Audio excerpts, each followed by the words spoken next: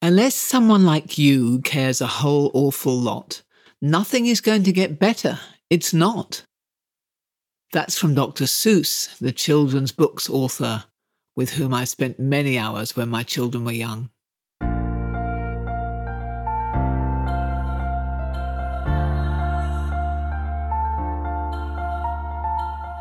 This is Walking Your Talk, a personal development podcast about leadership, authenticity, and courage.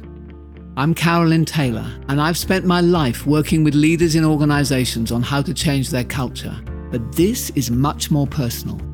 If you want to be known as someone who walks your talk at work and beyond, then this podcast is for you.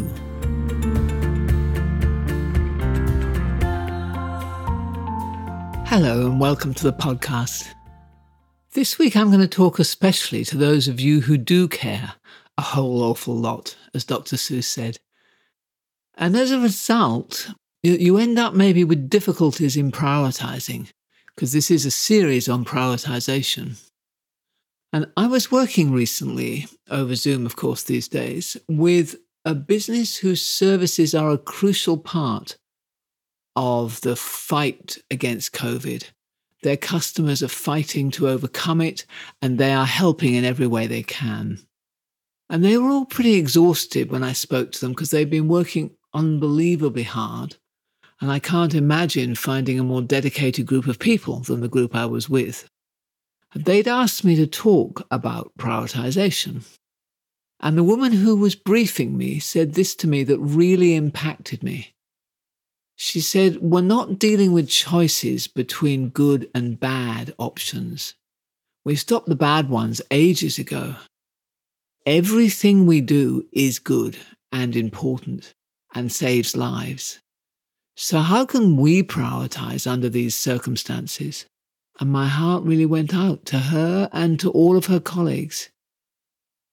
Now they're at the extreme end of a phenomena that I want to talk about today, which is the second of the four that I'm going to share with you related to why almost every one of us finds prioritization difficult. In the last episode, you'll remember, I covered being a hero and jumping in and trying to fix everything as being a problem for prioritization. This week, I want to cover wanting to serve and to give and to help and to please everyone through your efforts, to do good, not to let anyone down. Wonder if you can relate to any of that. Now, I've found when I work with people who have that drive really strongly, they usually sacrifice their own well-being for that of others. And many of them, though, also do carry quite a lot of guilt, because despite their efforts, they still seem to end up feeling like they've let people down. And that then makes it very difficult for them to say no directly to requests when they come in, or even indirectly, by not initiating projects which would benefit other people, for example. And I'm wondering if you can relate to any of that. Is there something in that, some of you in that description? Because when I'm coaching or working with teams of people, especially people whose offering they do believe is meaningful, is purposeful, seems to come up even stronger. And sometimes what I sense is that many people's sense of identity or even their sense of self-esteem is caught up in that being the role of the server. And when I look at myself, I get lots of requests from clients and potential clients to do work with them, either to give advice on leading culture or work with their teams on trust or work individually with people coaching. And I have to admit, I kind of like to be wanted. It's nice to have people want me. So my ego does get a bit stroked by that. The work links to my purpose and it links to my own sense of ego. And then what happens, is I end up working really long hours. And then I kind of let other people down, family and so on. Now, we've got an awesome team in Walking the Talk, our organization. And each one of them does fine work. And I have to remind myself to involve others in many of the requests that I get, because they'll deliver a great result. And in the long run, that actually enables us to serve more and more people.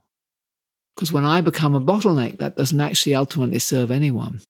So I can get kind of entangled a little bit in my desire to serve and be purposeful, my enjoyment of having my ego stroked a bit, and then my guilt at saying no. So it's a complex thing, I find. And I imagine you've got your own story, which will be some mixture for you of wanting to serve and getting that nice feeling inside when people want you. So it is a difficult one to untangle.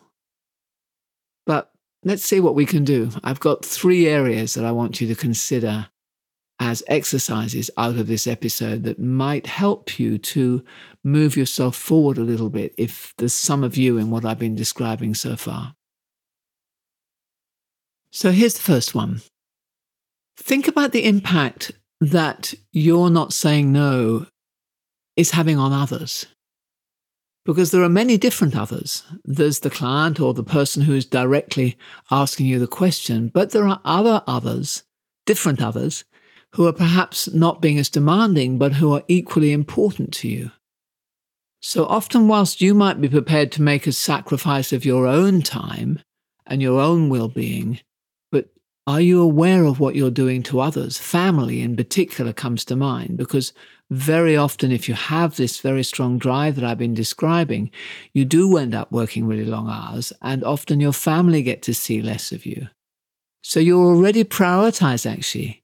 You're prioritizing between your family and these demands that are linked to your purpose and your desire to serve.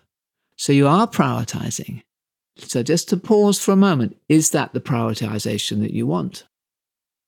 And then the second one I think it's worth thinking about are your team members. I told you my little story there, but if you're prioritizing, what is that doing to the others who work with you and for you?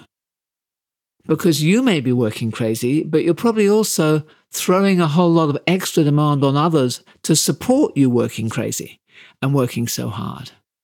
So you're probably even building a culture, a norm around you where other people feel like they have to work as hard as you are in order to fit in. I think I've got a little bit of that myself. So that's the first dimension. Think about the others who are not demanding, who are not got as big a voice as the voice that is pulling you in many different directions. So the second thing that I'd like you to think about is within the work context now, you're probably getting demands from several different sources. Your boss, your colleagues, your team members who report into you, your direct reports maybe. So this is a moment to consider your own values hierarchy. Now, I dedicated a whole episode to this, 117, way back in August 2019. So if you want to hear more, go there. But just in summary, what I mean by a values hierarchy is that there are many things that we value, that we think are important, and that somewhere there are moments where we have to choose one over another, where we actually can't do everything. So, for example, your demands from your team are probably related to your desire to mentor or develop them. So that would be one of your values. You know, I want to be mentoring. I want to be empowering and developing my team, and they need a bit of a hand from me from time to time. Your demands that are coming from your peers might tap into the value you have about wanting to be a good team player, wanting to look for the good of the whole, for the good of the enterprise, and in particular for the team of which you're a member. And then your demands perhaps that are coming from your boss, you may feel you need to fulfill those because you want to please the boss and develop your own career, which is also an important value. So sometimes just even within the work context, if you just pause for a moment and go, what are the values that are being played out here in the way in which I'm being pulled and I'm struggling to prioritize? And maybe at that level, it becomes easier to go, okay, this is the time I want to dedicate to this value, to this one, and to that one. So that's the second area of reflection. The first one is between the people who don't have the loud voice and those who do. The second being about the different hierarchy of your values. And the third one then is more the strategic choices that you make. As you know, or you probably have heard, the Michael Porter classic statement, which is that strategy is what you choose not to do. So strategy is quite strongly linked actually at that higher level to prioritization. And we're talking here about anything from the markets that you choose to be in or the clients that you choose to serve and those that you don't.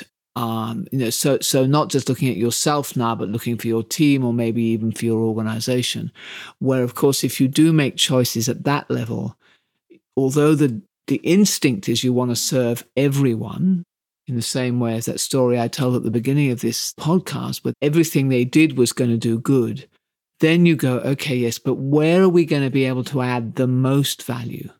Where are we going to really be able to make the biggest difference? Because if we prioritize that, then we can go deeper and deeper and better for those people. And we can probably then add even more value and extend it to other places where those same kind of markets exist, and therefore actually in the end service more people. Although at the beginning it feels like not. Because in the end, if you say yes to everything, what happens, of course, is that you do perhaps not quite such a good service for everybody. Never mind whether or not you're making money by doing that. I'm not even going there, but of course that's another key part of the prioritization of your strategy is where can we add most value and create the biggest return for us as well. So that in the end does require making those choices. And still I've found is that you can still fulfill that need to serve and make a difference, but at the same time make choices. So 3 areas which you can explore: the impact of those with less bigger voice, the concept of your values hierarchy, and the strategic choices that you make as a team or as an organization. And the exercise for this week really is to stop and reflect. Not while demands are pouring in and your email is absolutely full, but actually taking some time alone or away with your team to really go, okay, how do these things apply to us?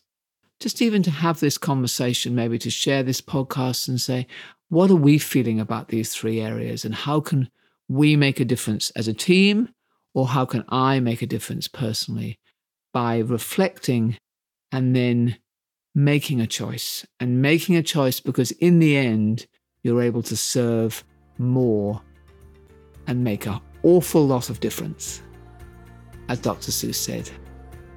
So thank you. Next week, I will explore another dimension, another trait that makes it difficult for people to prioritize. And I look forward to you joining me then. Bye.